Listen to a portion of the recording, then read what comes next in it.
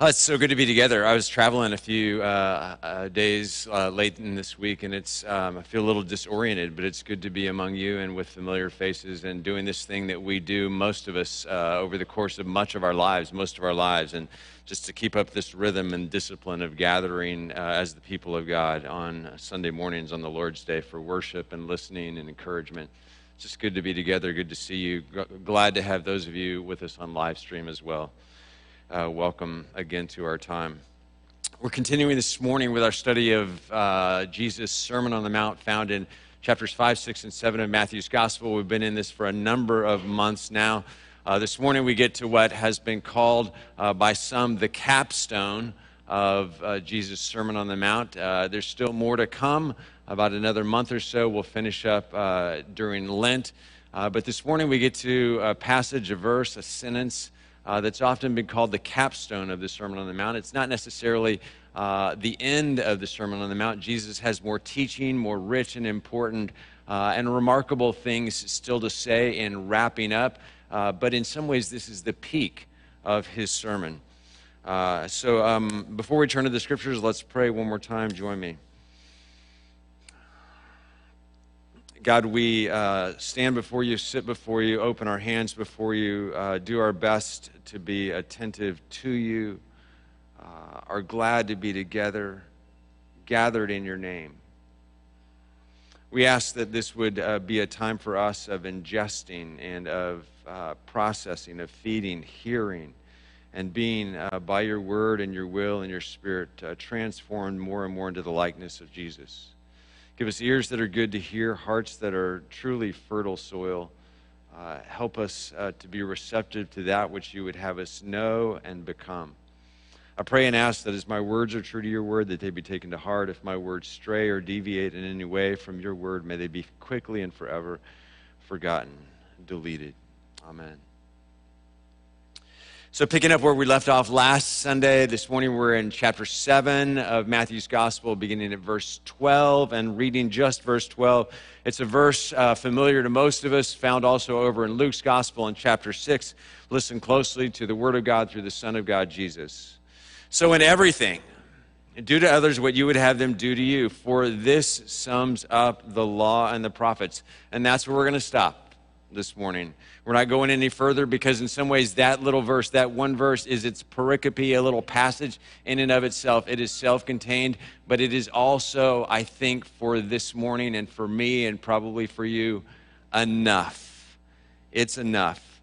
No doubt Jesus spoke these words many times in different places, different contexts, to different people, maybe even in different ways. Do to others what you would have them do to you. For this sums up the law and the prophets. And there are a variety of ways to translate from Greek into English. The first part of that statement, the latter part, is pretty straightforward. For this sums up the law and the prophets. Or in some translations, this is the law and the prophets. This is the law and the prophets. But there are a variety of ways to translate the Greek to English in the first part of Jesus' statement. In a variety of solid English translations, they put it differently like this. In everything, therefore, treat people the same way you want to be treated. So whatever you wish, and that word wish is actually in the Greek, but it's hard to work out in different English translations. Whatever you wish that others would do to you, do also to them. And so there's this element of thinking about it. In everything, another translation says, do to others as you would have them do to you. And as we can see, their meanings are generally the same with only minor nuances. Do to others what you would have them do to you, for this sums up, or this is the law and the prophets.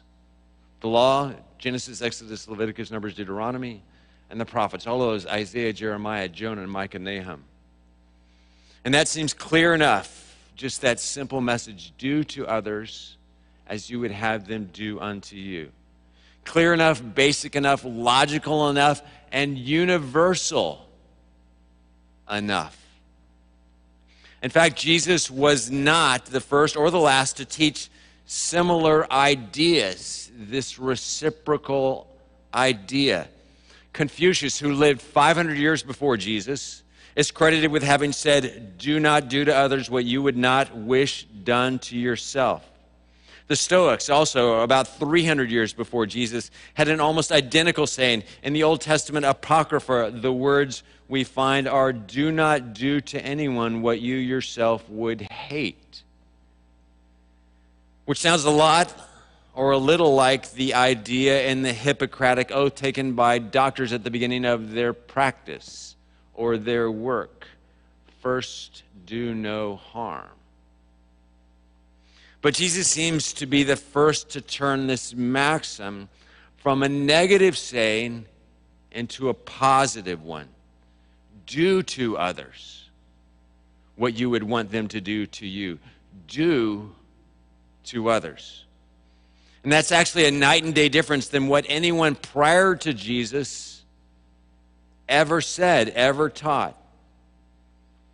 It was no less than the sweet and sagacious Thumper the Rabbit who said, if you can't say something nice, don't do anything at all. But Jesus is saying, say something nice to people, to others. And more than that, more than just say, do. Do. Poieo. It's this rich word, simple, small, has a variety of little meanings, a little basket, do, make, but in its simplest, it is do. But what do I do in a particular situation? In the Gospels, we see people coming first to John the Baptist, and then later and often to Jesus, and then in the book of Acts to Jesus' disciples asking, what do I do? What should I do? What do I do next? What do I do now? What do I do? In response to what John the Baptist taught, Jesus did, Jesus' disciples did. What now do we do? In Jesus' time, people are often counseled to ask sages, rabbis, and seers what to do. But Jesus says, in effect, in personal relationships, all that believers need usually to consult is their own feelings, their own wishes. How would we like to be treated in that situation or in this situation? Experts in Scripture and counseling, specialists in doctrine and ethics, pastors and teachers, scholars and Christian leaders will always have a place, will always be useful in some way in the church and outside. But Jesus actually here is liberating his followers from reliance on them and from an abject dependence on leaders. Jesus' disciples can now know with a high degree of certainty the will of God for their relationships, most of the time by consulting their own self-interest. And Jesus' simple instructions here settles 100 different points. It prevents the necessity of laying down endless little rules in our conduct for all of the specific cases, situations, relationships, and conversations in which we find ourselves over the course not just of our lives, but of every day. This is Jesus' little formula or panacea. Jesus gives to those who would learn from him and follow him some simple and very practical guidance, advice, more than that, instruction, the way. Of course, the direction that Jesus gives to his disciples doesn't seem to be inherently religious in nature. There's nothing really religious about it. It's quite universal. Nor is it necessarily always foolproof in and of itself. For example, if we treat someone from another culture only as we would like to be treated, our behavior may actually be to them offensive. Fair enough? We may act in some way culturally toward another person from a different culture, but that sort of action to them may be different. So maybe not always 100% universally true. Or your love language may be gifts, and what you want people to do for you is to give you gifts over and over and over, this continual stream of physical, tangible gifts. Whereas the other person's love language is words of affirmation, and they have no use for your gifts.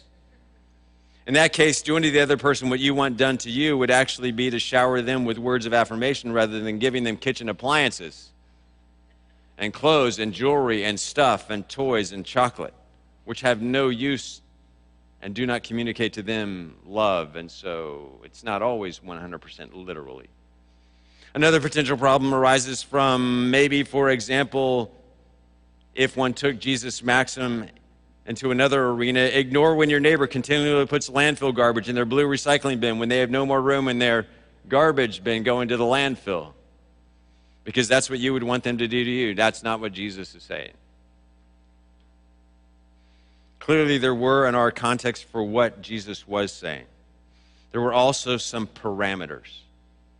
And Matthew gives those to his readers in the form of bookends, and specifically through Jesus' reference in this verse to the law and the prophets, which you may remember Matthew records on Jesus' lips one other time way back toward the early part of the Sermon on the Mount, way back in chapter 5, verse 17. Do not think that I have come to abolish the law or the prophets. I haven't come to abolish them, but to fulfill them. The law and the prophets. The law and the prophets. There, Jesus said that he was not setting aside the Jewish scriptures and all the teachings therein, but rather he was coming to complete them, you remember. To complete the teachings of their scriptures, to unpack their scriptures so that they could see and understand, to deepen, to drill deeply, to restore, to recover their scriptures, and then in himself and with his body and his life to fulfill, to embody and satisfy specifically what the scriptures taught and required, what they were all about. Jesus refers at the beginning to the law and the prophets. I'm going to unpack these for you, reveal, open, restore. And now in the end, he says, this is what it was all about. And so in between, there are these bookends of the law and the prophets, and that's what we've been talking about over these last number of months. What Jesus does with, you have said, you have heard it said, but I tell you. You have heard it said, but I tell you. You have heard it said. You have read, you have seen, you have believed, but I tell you. And Jesus drills deeply. And so we have this clear sense that Jesus' maxim here, do to others what you would have them do to you, refers specifically not to the taking out of your garbage or the separation of recycle, or to one's love languages, but to the way one treats one's enemy, to one's relationship with money, to one's relationship with one's spouse, to one's relationship with or toward ones to whom one might lust. That's the body of teaching specifically around into which Jesus was applying these words, this teaching, this principle.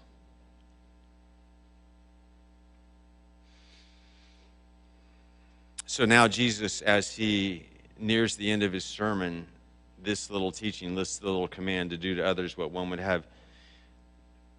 would want done to oneself, is the concise summary, Jesus says, of the teachings of all of their scriptures. This is the law and the prophets.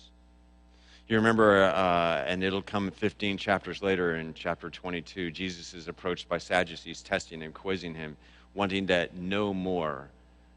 Jesus answers their questions. The Pharisees follow, other experts of the law ask him, what's it all about? Jesus says, love God with all your heart, mind, soul, and strength. And he attaches to it, love your neighbor as yourself. It's another form of what Jesus teaches up here, high on the mountain, in conclusion to all he's taught before. This is the law and the prophets, doing unto others what you would have them do to you. But again, Jesus' teaching is different than any other teaching before his, because Jesus was not about what not to do, but rather about what to do. The law, and we're familiar with many of them in our world, legal principles tell people what not to do, don't they? Laws accomplish that, but Jesus called people to something completely different, completely other, and completely greater. Not just to be law-abiding citizens in our world. A person could then, and still can now, the laws of the land by doing no harm, by refraining from harming others, by basically doing nothing in action, which is what people so often do, but which cannot be considered by any measure of Christian goodness, or in Jesus' words, a goodness or a righteousness that surpasses that of the Pharisees. Inaction sitting in one's home, obeying the civil laws, doing no harm, doesn't get anywhere along the way toward the goodness or the righteousness or the abundant life or the good life toward which Jesus is drawing his students through his teaching. Laws keep us from doing harm. Though doing the bare minimum, keeping such laws, leaves us useless to our neighbors. But love calls us to action and doing. To love someone is first to wish them well and then always to act on their behalf. First to wish them well and then to do on their behalf. To act on their behalf and their well-being, their benefit, to do toward their well-being, their benefit, their blessing. That's love in the Scriptures. Only then does the rule of Jesus, only then does this rule of Jesus become golden. It's not golden in our minds, it's not golden in our thinking, it's not golden in our not doing, it's not golden in our doing no harm. It becomes golden. That's golden. When we do to others. As we ourselves, when we think about it, when we wish for ourselves, as we do to others, what we might wish for ourselves or wish others would do for us. Laws compel us to not harm others. Love compels us to actually help others. Do to others what you would have them do to you. Laws compel us to not harm others. Love compels us to actually help others. Jesus said, so in everything, do to others what you would have them do, for this sums up the law and the prophets. Who can do this? None of us on our own, and that's why Jesus taught last week in the sentences right before this in the Sermon on the Mount to ask God for help. Ask and it will be given to you, seek and you will find, knock and the door will be open to you. For everyone who asks receives, the one who seeks finds, and to the one who knocks the door will be opened. Again, we have more context for that teaching from last week because now Jesus applies it to something else. It's against our nature. It's against my human nature to do for others what ought to be so obvious and what I want others to do for me. It's so often against our nature, but Jesus says in the struggle, in the hardship, in the challenge, in the difficulty of doing that, ask God for help. And he will help you. Which of you, if your son asks for bread, will give him a stone, or if he asks for a fish, will give him a snake? If you then, though you are evil, know how to give good gifts to your children, how much more will your Father in heaven give good gifts to those who ask him? And what are the good gifts? The ability, the power, the impetus, the compulsion, the desire, the willingness, the readiness, the eagerness to do to others what we would wish or hope or love or like that they would do to us and for us. Do to others what you would have them do. It sounds really simple, like we would see this on a refrigerator magnet, right? It sounds simple, sweet, pithy, and easy. But it's not. I discovered over and over and over the last several days. You will struggle, or if you were like me, you will struggle. And so Jesus tells his disciples to ask their Father in heaven. They needed help. We need help. God will help us as we pray, as we seek, as we continually, you remember last week, ask and keep on asking. Seek and keep on seeking. Knock and keep on knocking. And God will give, God will provide, God will help you in this particular realm.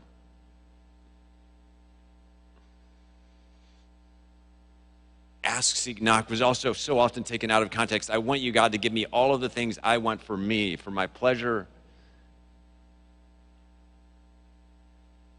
Not what it was about. And with God's help, and only with God's help, the person who is in Christ, who has the love of Jesus in their heart, can begin to live in Jesus' way. She or he will begin to satisfy the positive aspects of Jesus' way, forgiving others as they want to be forgiven, helping others as they would want to be helped, serving others as she would like to be served herself, encouraging others as she would like to be encouraged by others. Don't we all want that?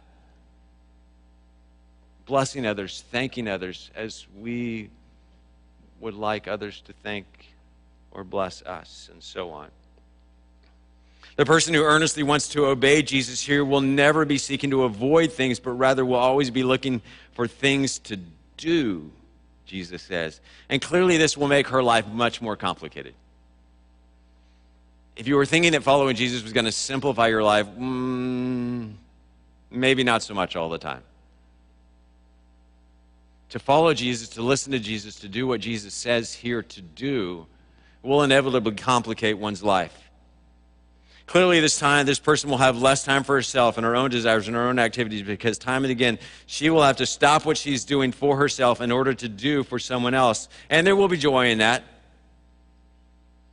This handful of words from Jesus will dominate her life. It will come to dominate her life inside and out, at home, at work, at school, among family and friends and strangers, morning, noon, and night.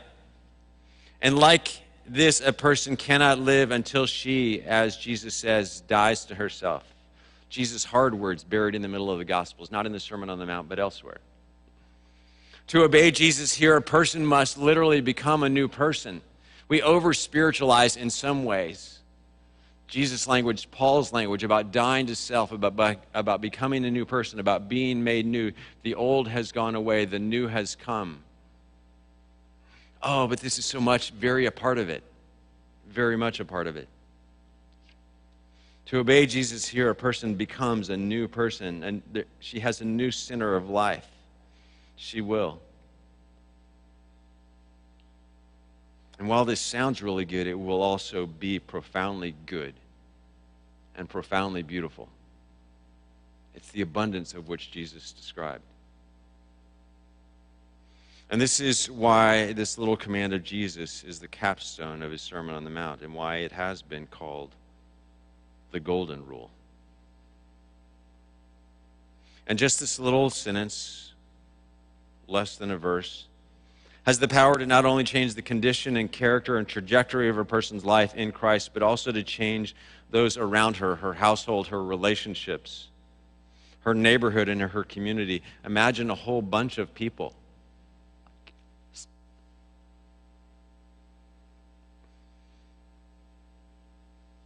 who took seriously these words, these few words of Jesus, just this one little directive. Imagine a collective or a community or a group of people who made this obedience to these words of Jesus their collective mission.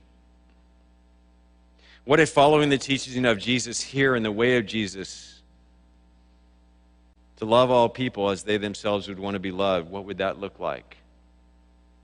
Or to serve their neighbors generously as they might want to be generously served by their neighbors?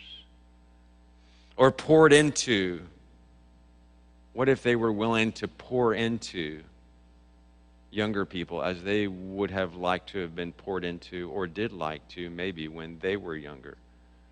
Are you with me? This is how a person becomes love. This is that fourth value of ours. Fifth value, to cultivate spiritual growth continuously. This is how a person is renewed. This is how their life is transformed. This is how they are remade. Imagine what obedience to this one little sentence of Jesus could do for a person. This is how we are molded and shaped into the likeness of Jesus. Inaction is no longer a possibility. Inaction doesn't usher in God's kingdom, which Jesus said was coming and near. Inaction, indifference, apathy toward one's fellow human beings is not the way to life in God's kingdom. You remember, this is all where things started back at, well, a little before chapter 5 in the Sermon on the Mount, but in that chapter 4, Jesus shows up on the scene. Hey, everybody. Repent, because the kingdom of God has come near. The king is near. The king has shown up. I'm here, and so this new kingdom, this new way, this new reality, reign and realm are available and accessible.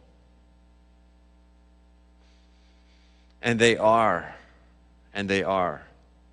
when we do what Jesus says. So in everything you do. And that little Greek word panta, it's there. In everything you do, do to others what you would have them do for you. For this sums up the law and the prophets. And as you and as we do, and if or as more and more people do, what we read in the news will change. Violence will disappear. Abuse of other human beings will decrease. Compassion will increase. Poverty will fade away. Hate will die. Love will thrive. Guns and instruments of war will be melted down into plowshares. Famine will cease. Police will have to look for other careers. The military-industrial complex will have to retool. Businesses will be completely transformed. People will tell the truth. Scams and phishing and fraud will go extinct and become words from our past. Love will abound. So in everything you do, do to others what you would have them do for you, for this sums up the law and the prophets. The gospel is certainly more than just that, but it is by no means less than that.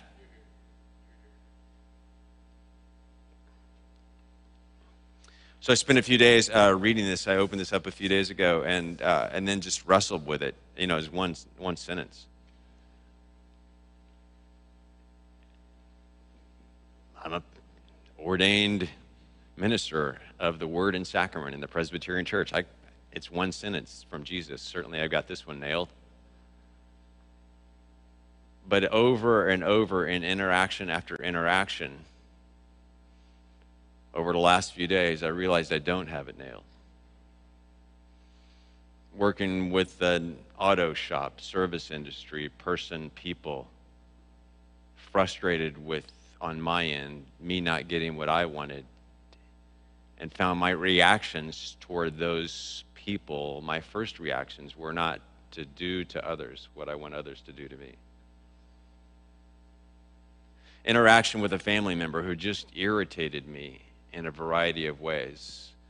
My first reaction and my second reaction and my third was not to do to others what I wish they would do to me. Driving down the highway, my first reaction was not, but it can be. It easily can be, especially when I ask, seek, knock. It so easily can be to drive in such a way as I'm doing to others what I would have them do to me. In a store, who's going to go first? In an airport, who would have thought there are so many opportunities to do to others what you would have them do to you? In an airplane.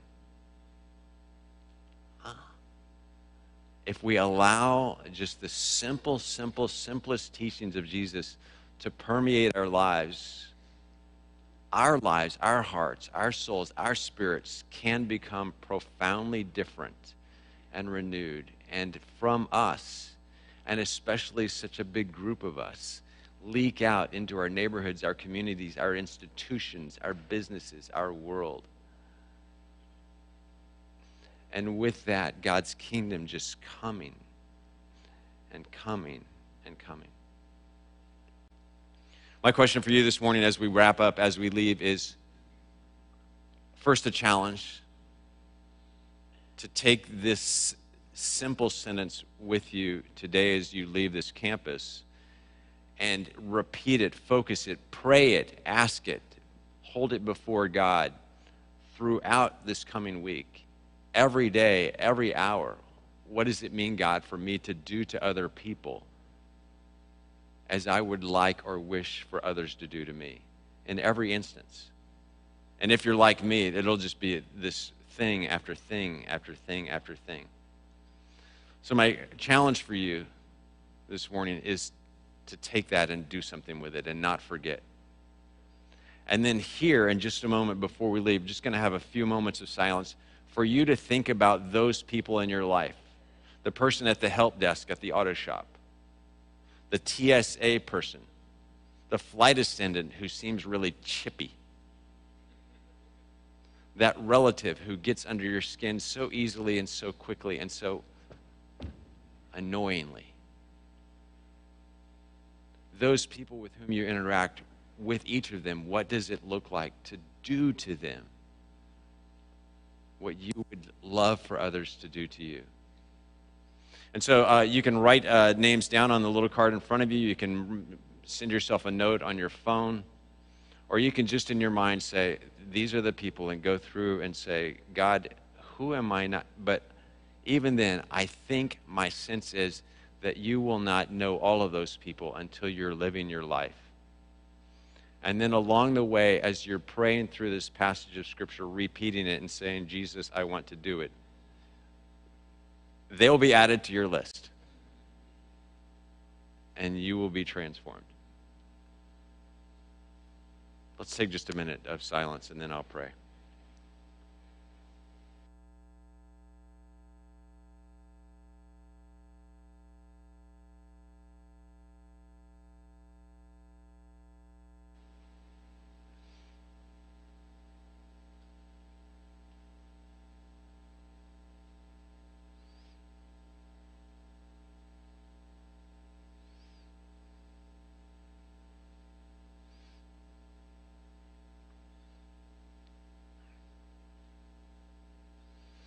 You did not leave us alone, God. You did not ignore us. You did not just let us be. You created, but then you returned to redeem and to restore and to reconcile and to heal. Save us from indifference. Save us from inaction. Save us from simply not doing harm. Save us from simply not doing evil.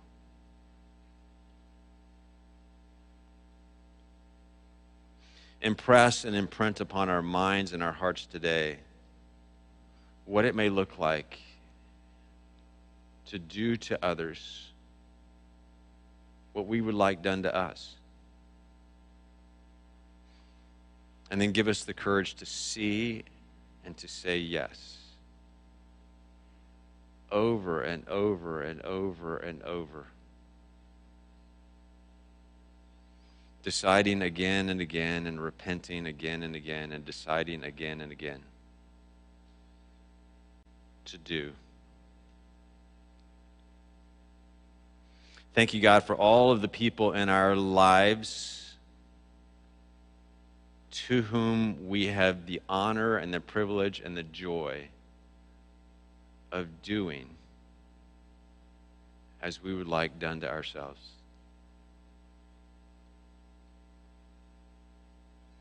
Help us in that regard. We ask, seek, knock. We continue to ask, seek, knock. Help us, prompt us to continue to lean and rely on your power and your grace in this realm, in these ways, in our relationships, in our world, outwardly and inwardly.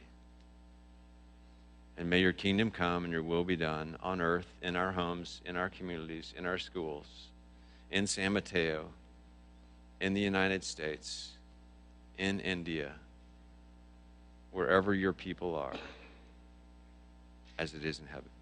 Amen.